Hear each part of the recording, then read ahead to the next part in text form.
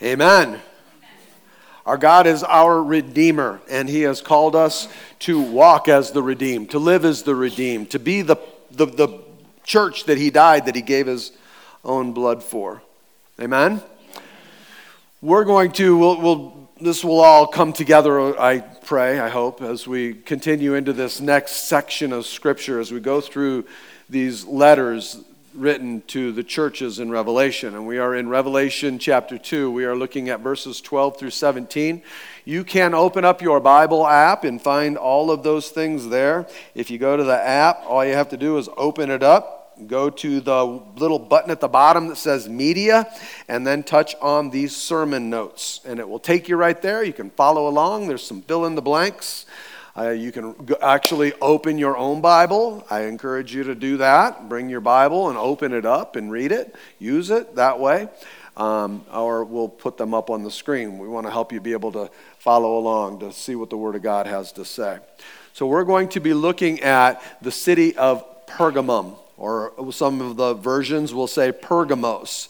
Pergamum was a great city. It was a city that was built they called it a mountain. The elevation was about 1,000 feet, so it was well below like where we are.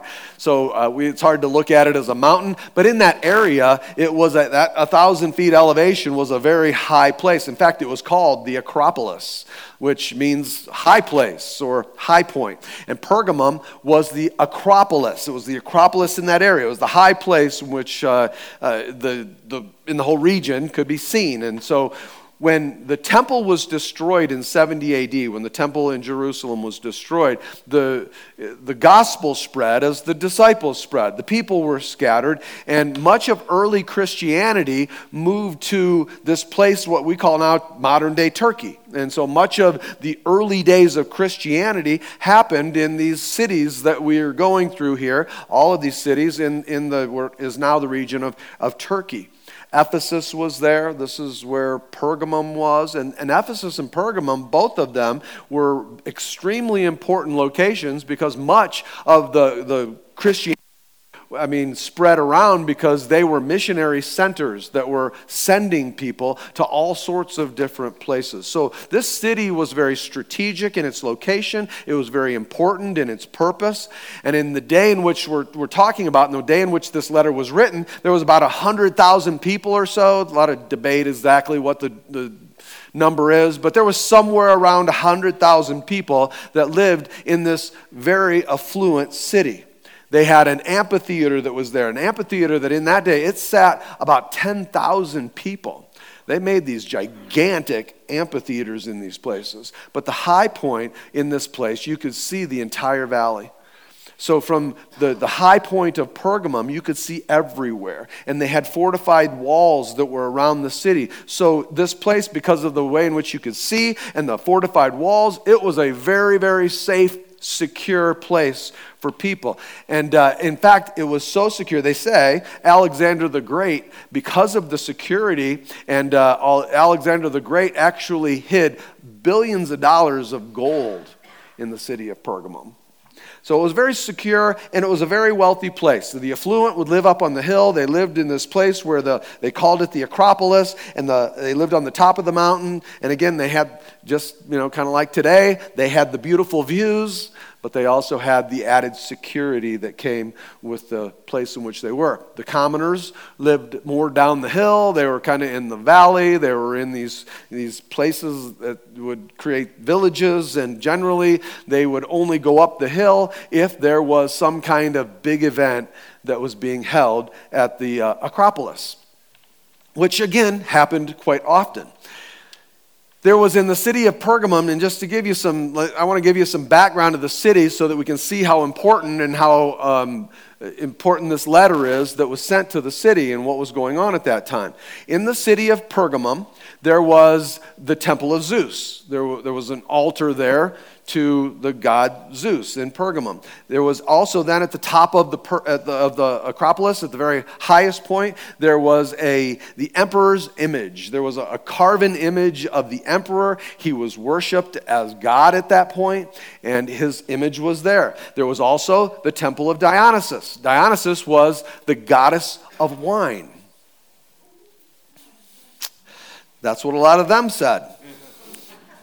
So there was a lot of partying, a lot of drinking, a lot of carousing. There were a lot of, in the city, brothels, and there were shows and entertainment. There was a lot of music and a lot of different things that, we'll see and hopefully realize how influential it was in the city. Pergamum had a lot of worship. There was a lot of different forms of worship, a lot of things that they were worshiping. Zeus was worshipped there. The Roman emperor was worshipped there. The goddess Dionysus was worshipped there. The goddess Athena was worshipped there. In fact, they had more than 50 gods and goddesses that were worshipped there, and sacrifices were continually being made to these gods and goddesses, and this was the way that the city was. Pergamum was known for the entertainment. They were known for their parties. They were known for prostitution. They were known for brothels. It was a party town.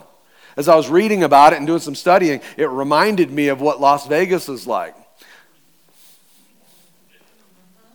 I wonder if they had the same kind of statement. What happens in Pergamum stays in Pergamum. But that's kind of, what was going on in this place. There was also another place, and there was an altar in this place. It was called the Asclepius. Asclepius, which means healing. It was basically a healing center, but it was one of the first, it was honestly one of the very first actual spas, like what we know today that spas would be. And inside of the Asclepius, I practiced that word a lot, because inside of the Asclepius they had places where there was dream therapy. They had people that would come. Dream therapy was there before Freud even, thought about it. They were doing it. They had inside of this area another auditorium that seated about 3,500 people, where they would come for lectures and they would come to hear what these different people had to say. They had underground sleep chambers where they were doing, trying to get people, sleep help. Some things we still see today. They had water therapy. They had music therapy. They had all sorts of alternative healing opportunities for people. But you know what the symbol was for the area that's called the Asclepius? The symbol was a serpent wrapped around a staff. That's where the medical symbol came that's still used today of a serpent wrapped around a staff. I did not know that before this. Again, it's very interesting biblically as well. We'll talk more about that. But it was also in this place a spring that they believed was the fountain of youth. So they believed they had found the fountain of youth, and people came from far and wide to come and to be a part of that. So, again, there's a lot more to this. I tried to pick and choose to give you an overview of what was going on in this area and what it was like at the time that this letter was written, because that was the history. And inside of that history, into that place of culture, comes Revelation chapter 2. In Revelation chapter 2, Jesus speaks to the church that's inside of this city that we're talking about. And first and foremost, let me say that it really does show us that Jesus pays attention. Jesus pays attention. He knows what's going on. So what we have, just briefly, John was Jesus' beloved disciple. John was one that Jesus loved. He was the only remaining apostle that was still alive. All the rest of them had been martyred. They'd been killed, and John is still alive. John is like a little brother to Jesus. John loves Jesus, and Jesus loved John. In fact, from the cross, Jesus said to John, "Please take care of my mom." You say that to somebody that you're close to. And the Pharisees tried to kill him. They tried to kill him, but he wouldn't die. They tried to boil him in a vat of oil. How do you live after being boiled in a vat of oil? Well, obviously, he didn't die. And so, I don't know if they just thought, you know what, maybe this is not the right thing to do. Let's just exile him. And so they sent him off to the island of Patmos, where they believe they found the cave that John actually lived in, and John was alive in this cave at the top of the island of Patmos, and it was in that place that Jesus showed up. And John, think about John. He's been boiled in oil. He's been martyred. He's been, they attempted to kill him. And here he is in exile. And now he's away from his church. He's away from the people that he loves, the people that he'd given his life to. And he's off on his own in this island. And he knows that the people that are in his church are being martyred. He knows that they're being killed. He knows they're being hunted down even at times. And here he is. It's on the Lord's day. And what's he doing? He's worshiping. It's a Sunday, it's the Lord's day, and he's worshiping. And Jesus comes down to visit with John. Church, this is an amazing, magnificent moment. I mean, this only happened a few times in all of the whole New Testament. This is not an ongoing occasion. This was something that was a very special thing. And Jesus comes down, he comes into this cave, and he comes to John in his glorified form, and he begins to speak to him about these letters. He gives him the revelation. And inside of the revelation, there's these 7 letters that he gave to John to give to these 7 churches.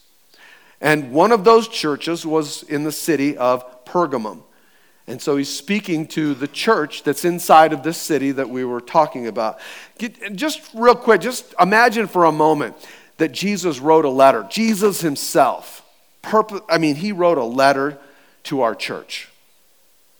I mean, he's ascended, it's been decades, he's in heaven, and we're going about our business, we're doing what we do, we're saying what we say, we're going through the motions of what we do, and all of a sudden we realize that in this letter that Jesus wrote to us, we really have this revelation that, and I want you to hear me, this is important, that Jesus is really paying attention.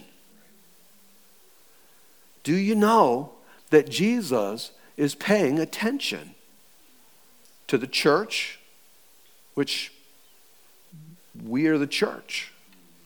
It means he's paying attention to us.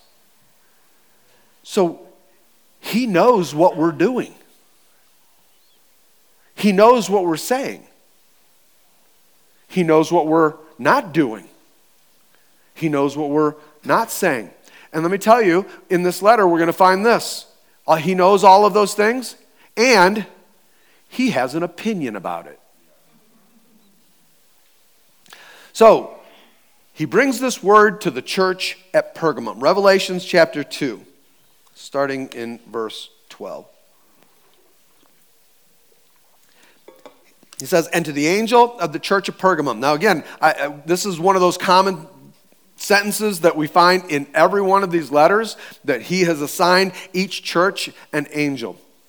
So each church has what the Bible calls physical leadership. There are people that he's placed in place to physically lead, but there's also spiritual leaders, angels that have been appointed as ministers and messengers to represent God to the people, to keep and to protect the church, to keep the church from heresy, to keep the church on track and to protect them against spiritual attacks. We're going to find out one day how much the angel over the church in Tooele has been keeping and protecting us from demonic attacks.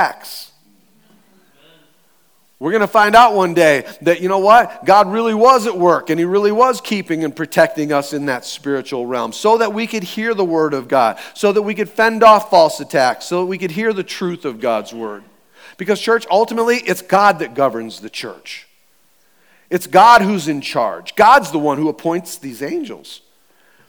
And to the angel of the church of Pergamum, write this. He said, "The words of him who has the two-edged sword." Verse 13, "I know where you dwell, where Satan's throne is. Yet you hold fast to my name, and you did not deny my faith, even in the days of Antipas, my faithful witness, who was killed among you." And again he says it, "where Satan dwells." Verse 14, "But I have a few things against you. You have some there who hold to the teaching of Balaam, who taught Balak to put a stumbling block before the sons of Israel so that they might eat food sacrificed to idols and practice sexual immorality." Verse 15, "And also you have some who hold to the teaching of the Nicolaitans." Now the Nicolaitans were a cult, and they were a cult that combined Christianity with cultural things. They brought together Christianity and idol worship and brought this together, and that's what the Nicolaitans were known for. And inside of that, They brought all sorts of sexual perversions into that form of worship. Therefore, he says, therefore, and so he's saying this is what's in the church. And he says, verse 16, therefore repent. Repent. It's a fun word, huh? That got a hearty amen. He says, repent. Because if not, I will come to you soon and war against them with the sword of my mouth. I don't know about you. I don't want God to war against me with the sword of his mouth.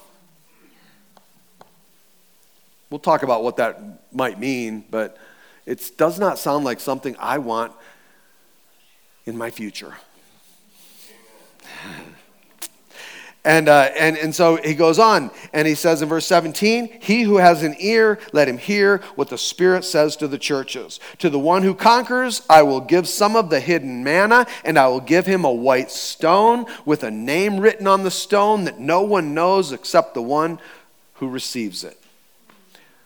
So there's a lot in this, and we're going to try to unpack this over the next couple of weeks here. Jesus is speaking to the church at Pergamum that I was describing to you earlier. And Jesus is saying, I know exactly what's going on. Isn't it amazing that in a few short words, Jesus can say, yeah, I know exactly what's going on in all of this. But church, let me also say this. Jesus knows exactly what's going on in every church. He knows exactly what's going on in each and every one of our lives. Look, he is risen. He is the ascended, omnipotent God at the very throne of grace, and he sees everything. He sees everyone. He knows everything that's going on. And the church, this church, any church, does not belong to you. It does not belong to me. It doesn't belong to us. Church, it belongs to Jesus. He's the one who purchased it. He's the one who paid a price. He's the only one that could. And so he's the one who purchased it. He's the one who honestly the church belongs to. And inside of this, he pays careful attention to our faithfulness and our unfaithfulness. He pays attention to those things. And he does it in every church. And that's important because there are times when we can become a member of a church and be there for so long, or we can be a leader at a church for so long, we can be a part of things, or we can be a tither, a giver. We've been doing this for so long that all of a sudden we begin to think, well, this is my church. I get to say what I do. I get to declare that. I get to. Ultimately, it's not. It belongs to Jesus. We belong to Jesus. You belong to Jesus. And because of that, Jesus' evaluation of our behaviors and our beliefs should be the most exceedingly important thing that we consider. What Jesus thinks is more important. Look, what Jesus thinks is more important than what you think.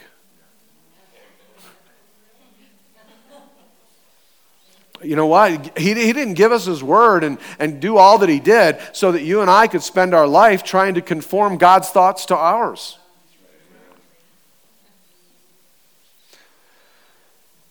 And that's what he's telling them in this letter. And the first thing he does, he starts off by understanding, by acknowledging their persecution. He knows what they're going through. He brings them an encouragement in this. He knows there are many of you that have remained faithful in the face of tremendous persecution, attacks, and all sorts of things. And think about the persecution that they would have had in that day. Can you imagine being in an area where there were 50 different gods that were worshipped, and it was acceptable for all 50 gods to be worshipped in that area, and you become a Christian, and you have to stand up and say, in the face of that, No, there's really only one God, and his name is Jesus. That could cause some people to really want to bring persecution against you. And in that day, it made them want to hurt you. And they did. You got resistance from all sorts of different cults, spiritualities, religions, all sorts of stuff. They were also persecuted by the government. Because the emperor that in that time was Domitian, and Domitian was a a horrible guy. He was a violent guy. He was an ungodly guy. He was a hated guy. He was so hated that even his wife was part of a conspiracy plan to kill him. Yeah, he was a bad guy, and he had declared himself to be deity. He had declared himself to be Lord, God, and Savior. And so in that day that you would have to come, and you were called to come and to offer sacrifices to him, to Domitian, because he had declared himself to be God above every other god. And in that day, you were allowed to worship other gods, but you could not worship other gods above him. So if you declared him first and foremost supreme God, you could worship all the other gods you wanted as long as Domitian was first and foremost. And if you did not do that, you were oftentimes hunted down, thrown into jail, you were persecuted, martyred. I mean, many were even put to death. And again, in the face of that, the Christians then would have to say, well, no, Lord, God, Savior, sorry, Domitian, but that's Jesus. And only Jesus. And there should be no other gods before him. So that meant that you put yourself in the aim of the rifle of the government. You put yourself in their crosshairs. And so there was this widespread persecution that was going on. There were people being attacked, people being martyred and murdered because they were Christians. And Jesus saw that the suffering that they experienced was very real. It was very physical. They were being hurt.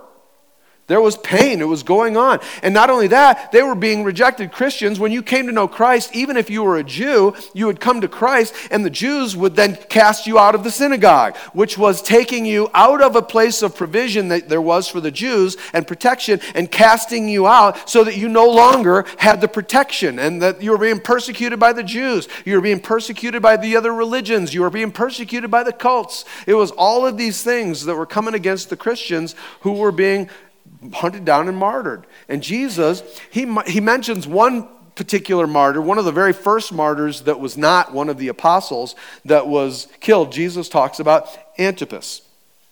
We just read that. Antipas was he was a pastor, he was a leader at the church at Pergamum, and what they did to Antipas was they took a giant brass bowl and they slow cooked him in it. That's what they did to him. That's how they killed him. I thinking about it, what they did to him? They cooked him in a crock pot.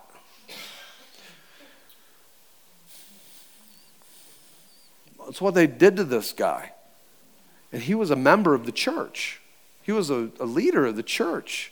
And the people all saw this. The people were all aware of this.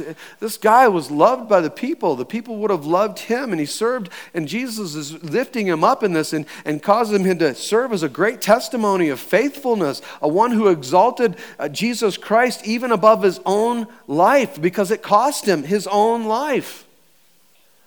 And in this, I find it again interesting that Jesus actually names him by name. On the island of Patmos, he names this guy by name and Jesus knows that he was hunted down. He knows that he was martyred. He knows that he was murdered. He knows the persecution that this man went through. And he mentions him by name. And he's basically saying, hey, I know some of you, and some of you are not being faithful. But I want you to know that in the midst of that, there is a group of people that are in the light and the line of Antipas that are being faithful and standing up in this. And he lifts this man up and says, this is a man that was honorable. This is a man that walked in the ways in which Jesus walked. This is a leader that we can follow. And Jesus acknowledges that by mentioning his name. But you know what his name means? Antipas means one who suffers in the place of another. We'll talk more about this next week, but he talks about giving people a new name. And I believe that Antipas was his Christian name. And Antipas did what Jesus did. He laid down his life. He suffered for the good of others. He did it in place of others. And Jesus is an example. He's talking about this place, and again, we'll look at Satan's throne is what he talks about. He knows that there's suffering in this physical way, but he also knows there's spiritual suffering that comes. He says a number of times, he says, this is where Satan has his throne. That's a strong statement.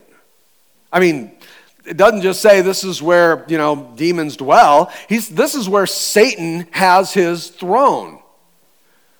This is a center for activity. This is a center where the demonic is just strong, and it's really flowing hard and against the people. And so even like what we talked about, this place that was down the hill, the Asclepian, the healing center, they had these oracles that people would come to and want their dreams to be interpreted, and these people would conjure up the spirits and begin to interpret dreams, which basically they were shamans. Shamans, they were involved in the occult. These were magic. These were demonic activities. There were the astrologers and the dream readers of the day.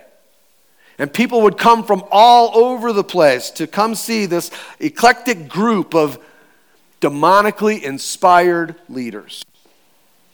And people were coming from all over to see these people. They were coming to the altar of Zeus. Now again, Jesus said, you're suffering because in this place is where Satan has his throne. I wonder if the altar of Zeus was that place. I wonder if that's the altar that he was talking about. The altar of Zeus was 1,000 feet up. It was at the very top of the Acropolis. And you could see the entire valley from that area, but the entire valley could see the temple or the altar of Zeus. Archaeologists, as they began to dig this up, they, just as a side note, Adolf Hitler, actually, when he came through Turkey in World War II, he destroyed much of this area. But one thing that he did was he had architects take renderings of the the altar of Zeus, and wanted to recreate that where he could put his own altar. And today, there actually is in the Pergamum Museum in Germany, there is the creation of the altar of Zeus. But even Adolf Hitler made it a point to preach from the altar of Zeus that was there in Pergamum. Obviously, historically, there's an ongoing demonic activity that flows from this place. So where is the throne of Satan? Was it the temple or the altar of Zeus, or was it the image of the emperor who had declared himself to be Lord God and Savior? I don't know. Could have been any of them. The point is that there was a lot of passionate worship in this place. And it wasn't to the God of the Bible. There were people who would travel from miles and miles and miles to find spiritual healing and consultation and alcohol and prostitution. But there wasn't a deep love for Jesus. And so he says to the church, he says, I know you're in a difficult place. I know the hardships that you're experiencing. I know that you're being opposed politically. I know that you're feeling the physical attacks. I know that you're being opposed spiritually. I know there's suffering. I know there's persecution. I know that there are people in your church that have died, people that have been murdered, people that have been killed for the cause of Christ. I know what you're living up under. He sees, church. He knows when there's persecution. He's not left us alone. He's not left you alone. But then Jesus brings this rebuke. A rebuke of their beliefs and then therefore their behaviors. He goes through all of this and then tells them how he's displeased and that there's correction and there's rebuke that he brings to the people. And again, this is really, really important for us to understand. We have to be able to receive a rebuke. If we can't receive a rebuke, we can't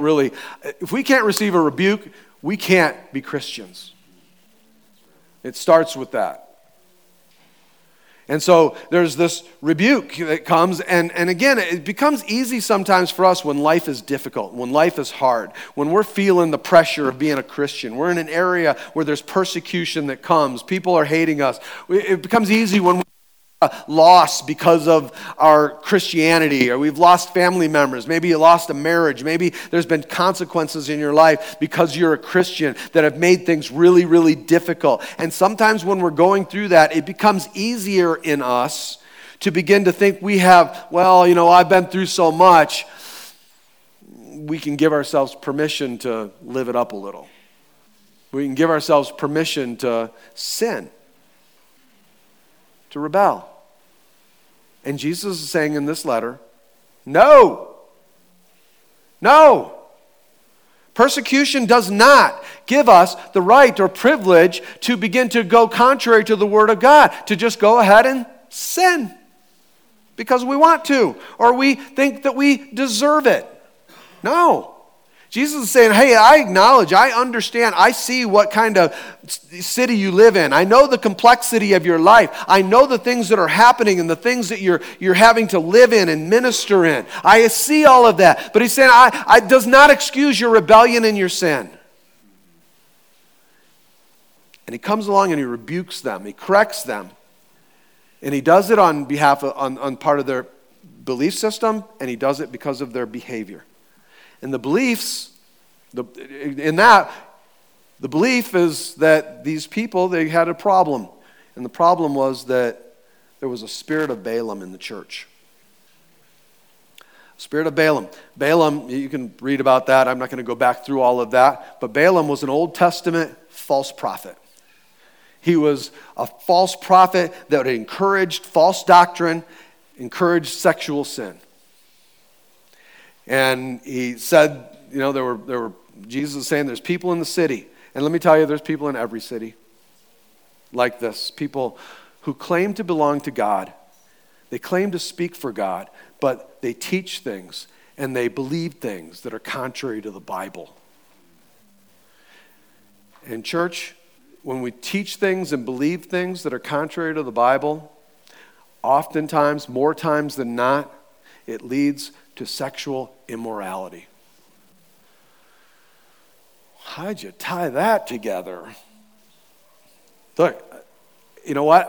In every cult that I've studied, every cult that I've looked at, in every false religion, in every kind of distinct, spirituality that's been formed, what you'll find is in every single one of them, it either started with or led to sexual sin being permitted by the leaders of that, whatever it is.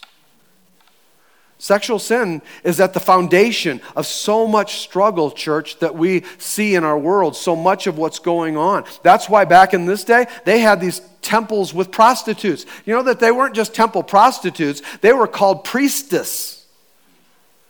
And they were in these temples, and they were in the temple even at times, and they were, those who were there, they were prostitutes. And people would come, and they would indulge in sexual sins, and they would call it a part of their spiritual worship. And it was a part of that. And so he's saying it's like in the days of Balaam in the Old Testament, where there were false teachers that were encouraging sexual sin. False teachers that were encouraging things that were not truth, that were not biblical, that were not God's will. And these teachers were doing this, and the sad part is that the church got to a point where the church really didn't mind. And I'm going to lose some of you on this, but I'm going to just say it anyway because it's truth. There are certain denominations and certain churches today who say that heterosexual marriage is optional. Church, there are churches today that say that, there are other alternative lifestyles, that there are other alternative sexualities, that there are alternative sexes today, that there's all sorts of different sexual orientations that are perfectly acceptable in the sight of God. Now, again, I understand that there's a lot of controversy in this. But there's no controversy in this in Jesus' eyes. Jesus says, no, it's not okay. It's not acceptable in my sight. Because, church, the same thing was happening here at Pergamum. They were entering into all sorts of what they called to be Christian behaviors at that time that included these places of sexual perversion. And he brought all of these into this. And Jesus is saying, no. In fact, he's saying it's demonic. It's from the throne of Satan. False. It's wrong beliefs. Even though it may seem diverse and tolerant. Again, it's what he's talking about here. That's what this whole thing he's sharing with the church. And either we're going to try to conform the word to our personal belief, or we're going to let our personal beliefs be conformed to the word of God. Because then the next thing he does is he critiques their behavior. And man, their behavior was a lot of sexual sin. And that included fornication, people living, sleeping together before they're married, outside of marriage. There was adultery that was going on. Married people that were coming to the temple prostitutes, being unfaithful to the covenant that they'd made. The people were participating in all sorts of sexual sins that were going on in the city. The people in the church were joining together and mingling Christianity with culture. And this is what was happening. And Jesus says that's unacceptable. No, it's not okay. That is unacceptable in the sight of God. And he rebukes them for it. And basically says they're apostate. Apostate means professing a faith that they do not practice. Professing a faith they don't practice. That's someone who says, yeah, I'm a Christian, but they live contrary to the teachings of the Bible. So what's happening here in this story, in this letter that he's writing to this church. It's what's going on in that day, but it's also what's happening in our day. We see it, a young person can be baptized. They're truly have come to Christ and we want to be baptized, and they're baptized in water. They come to Christ and they're walking after Christ, but as they grow older, they stop. They stop following Jesus. They stop living in a way that would honor the Word of God or put the Word of God first. They start walking in ways that are more cultural than Christian, but they would continue to say, if you asked them, well, I'm a Christian. I'm a Christian.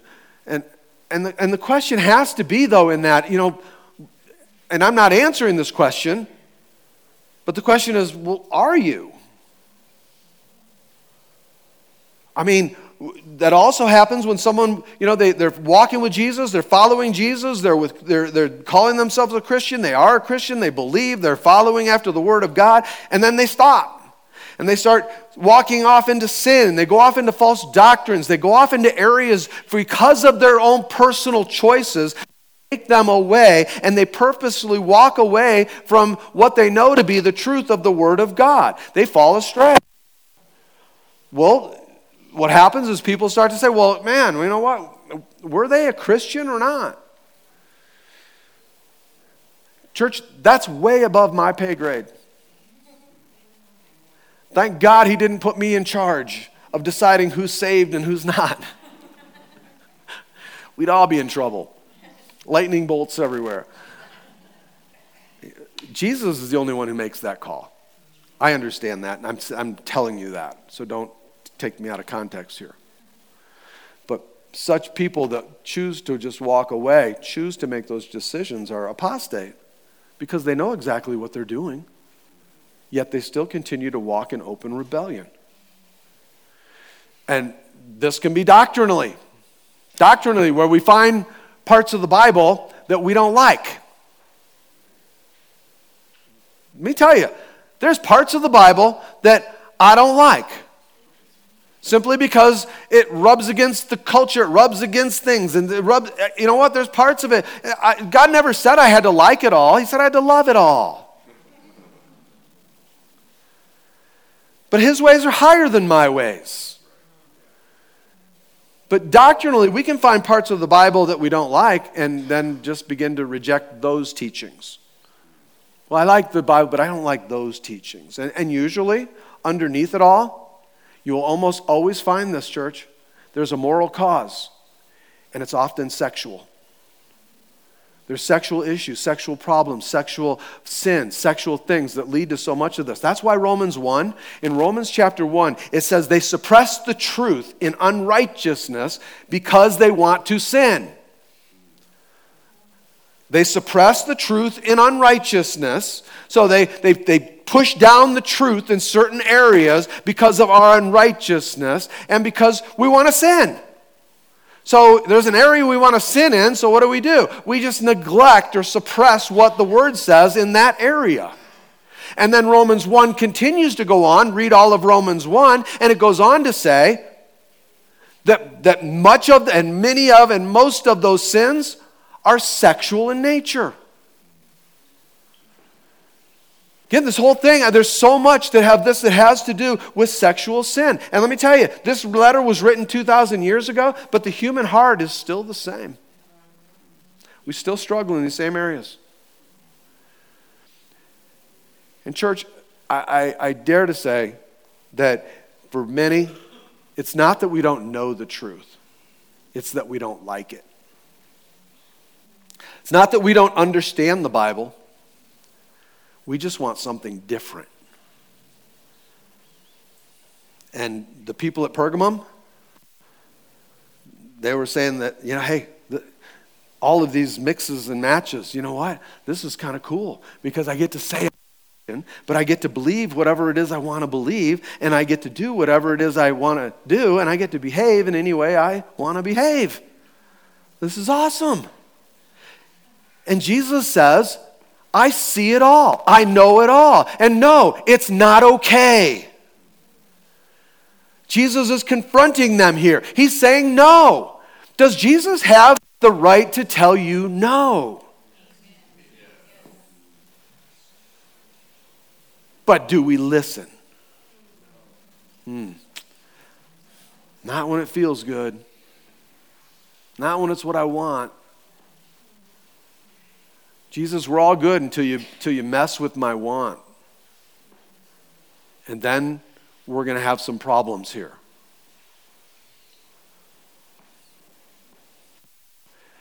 Worship team, would you come back up? Apostasy is tragic. Do you know, and we'll talk more about this next week, do you know that in this area, Pergamos, do you know that today there's not even a church in the entire area? We'll talk more about this, but when I look at that, it's like, man, did apostasy win? Look, church, it can very easily overtake us.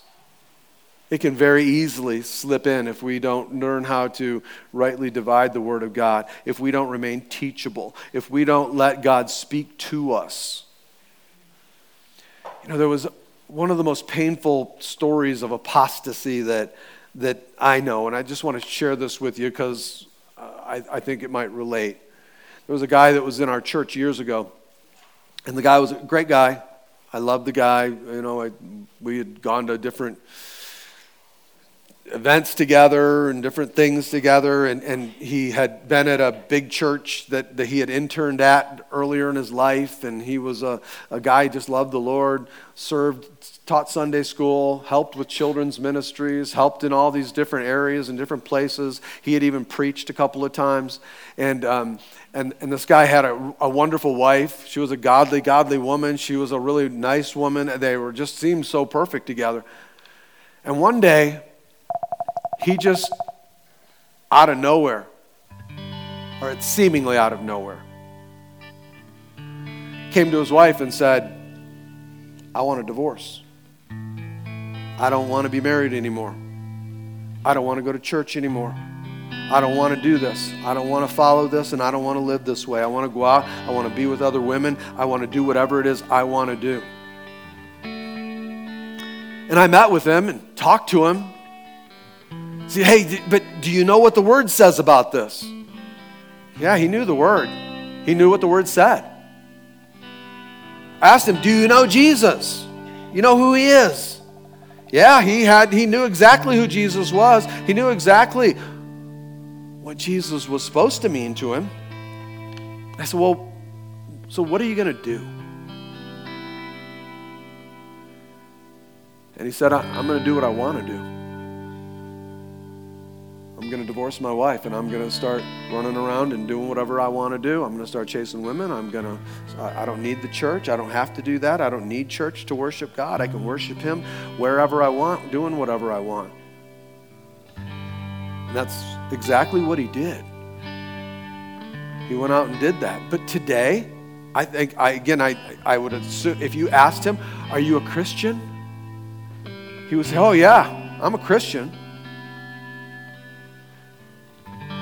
If you asked him about Scripture, he can tell you the Scriptures.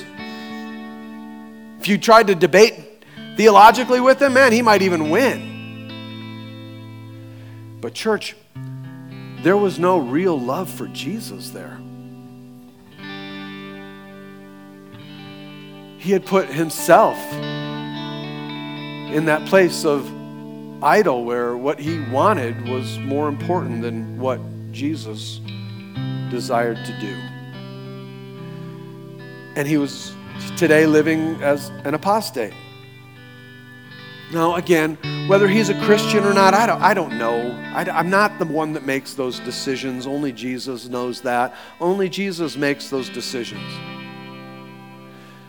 But church, this is what was going on, though, in the city of Pergamum. This is what he's writing this letter to. Lots of apostasy and leaders that were teaching false doctrine, that were combining together Christianity and culture, combining together the Word of God and the Word of just man, and being led astray. And there's this apostasy that's going on. And there are lots of people that were there. They were saying, you know what, we like this version of Christianity. There's a lot of people today, well, you know what, that's the version of Christianity that I like. That's the one I accept because it doesn't command me to repent. I get to be a Christian and do whatever I want to do. I get to be a Christian and say whatever it is I want to say because this form, this sort of false teaching, it lets my lifestyle be tolerated and it affirms my lifestyle. Church, in that kind of a situation, God hates it because no longer, in that kind of a situation, no longer do we exist to bring glory and honor to God. But God exists to do what we want and to let us behave the way we want, to make it what we want. And to get to the place where we can even convince ourselves that God gave me permission to live this way. Church, that is unacceptable in the eyes of God. If that's crept in, Jesus says, repent! Repent! Turn from your wicked ways. Draw near unto me, and I will draw near unto you. He says, repent, because there are consequences if we don't. Please remember, this is not an Old Testament letter. This is New Testament letter written to a New Testament, Spirit-filled church. And he says, repent. Repent. Have you let some of these things creep in? Wouldn't be hard. It isn't hard in the culture that we live in today. But we still have to stand on every word, the Word of God. It is our rock. It is our foundation. It is what we place our life on. It is what we place our life in. And even if we are persecuted and martyred to the point of death, he says, I will not leave you. Bow your heads in prayer with me. Lord, I thank you for your word. I thank you that your word is a light to us. It is a lamp. It is, Lord, it is our strength. It is the shield that you've given us. It is the double-edged sword. And Lord, I want you to come and to separate those things that are of flesh from those things that are of spirit. But Lord God, not to bring judgment. And God, I tell you today, Lord, if there's areas in me that need change, that need to be transformed, that need to come into the light, then God, I put them into your hands. Change my mind, Lord. Change my view. Change me today, Lord. I repent. If you're church, if you're involved in something that's outside of what God declares to be in His Word, what is acceptable, repent. Repent. That's what He's calling. That's what He's desiring. Lay it down. I promise you it's not worth it.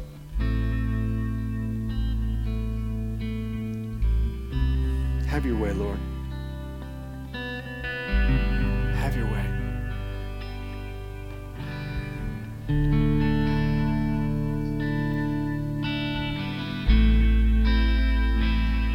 Thank you, Lord.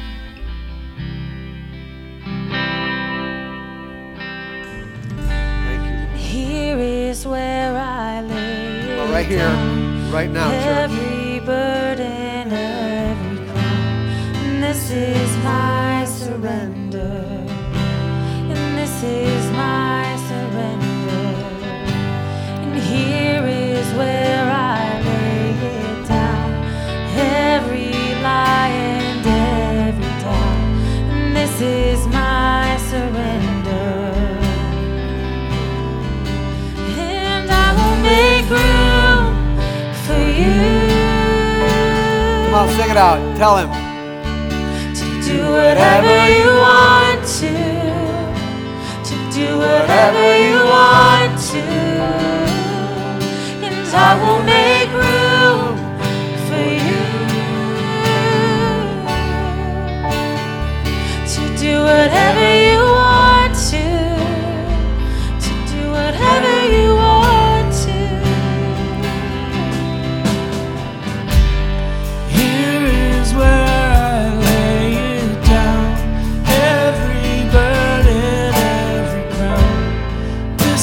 my surrender. This is my surrender.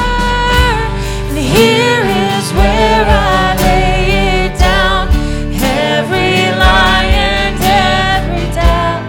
This is my surrender.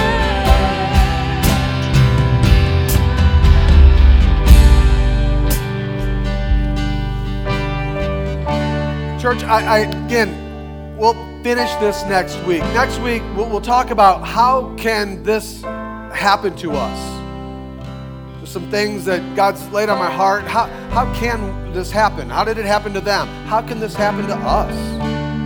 And then again, the good news of what He says at the end. We're going to talk about the new name and the white stone. It's a wonderful, wonderful teaching that God gives us in His Word. So we're going to put it all together, and I promise God has a blessing for us, each and every one of us. Amen? Church, I love you.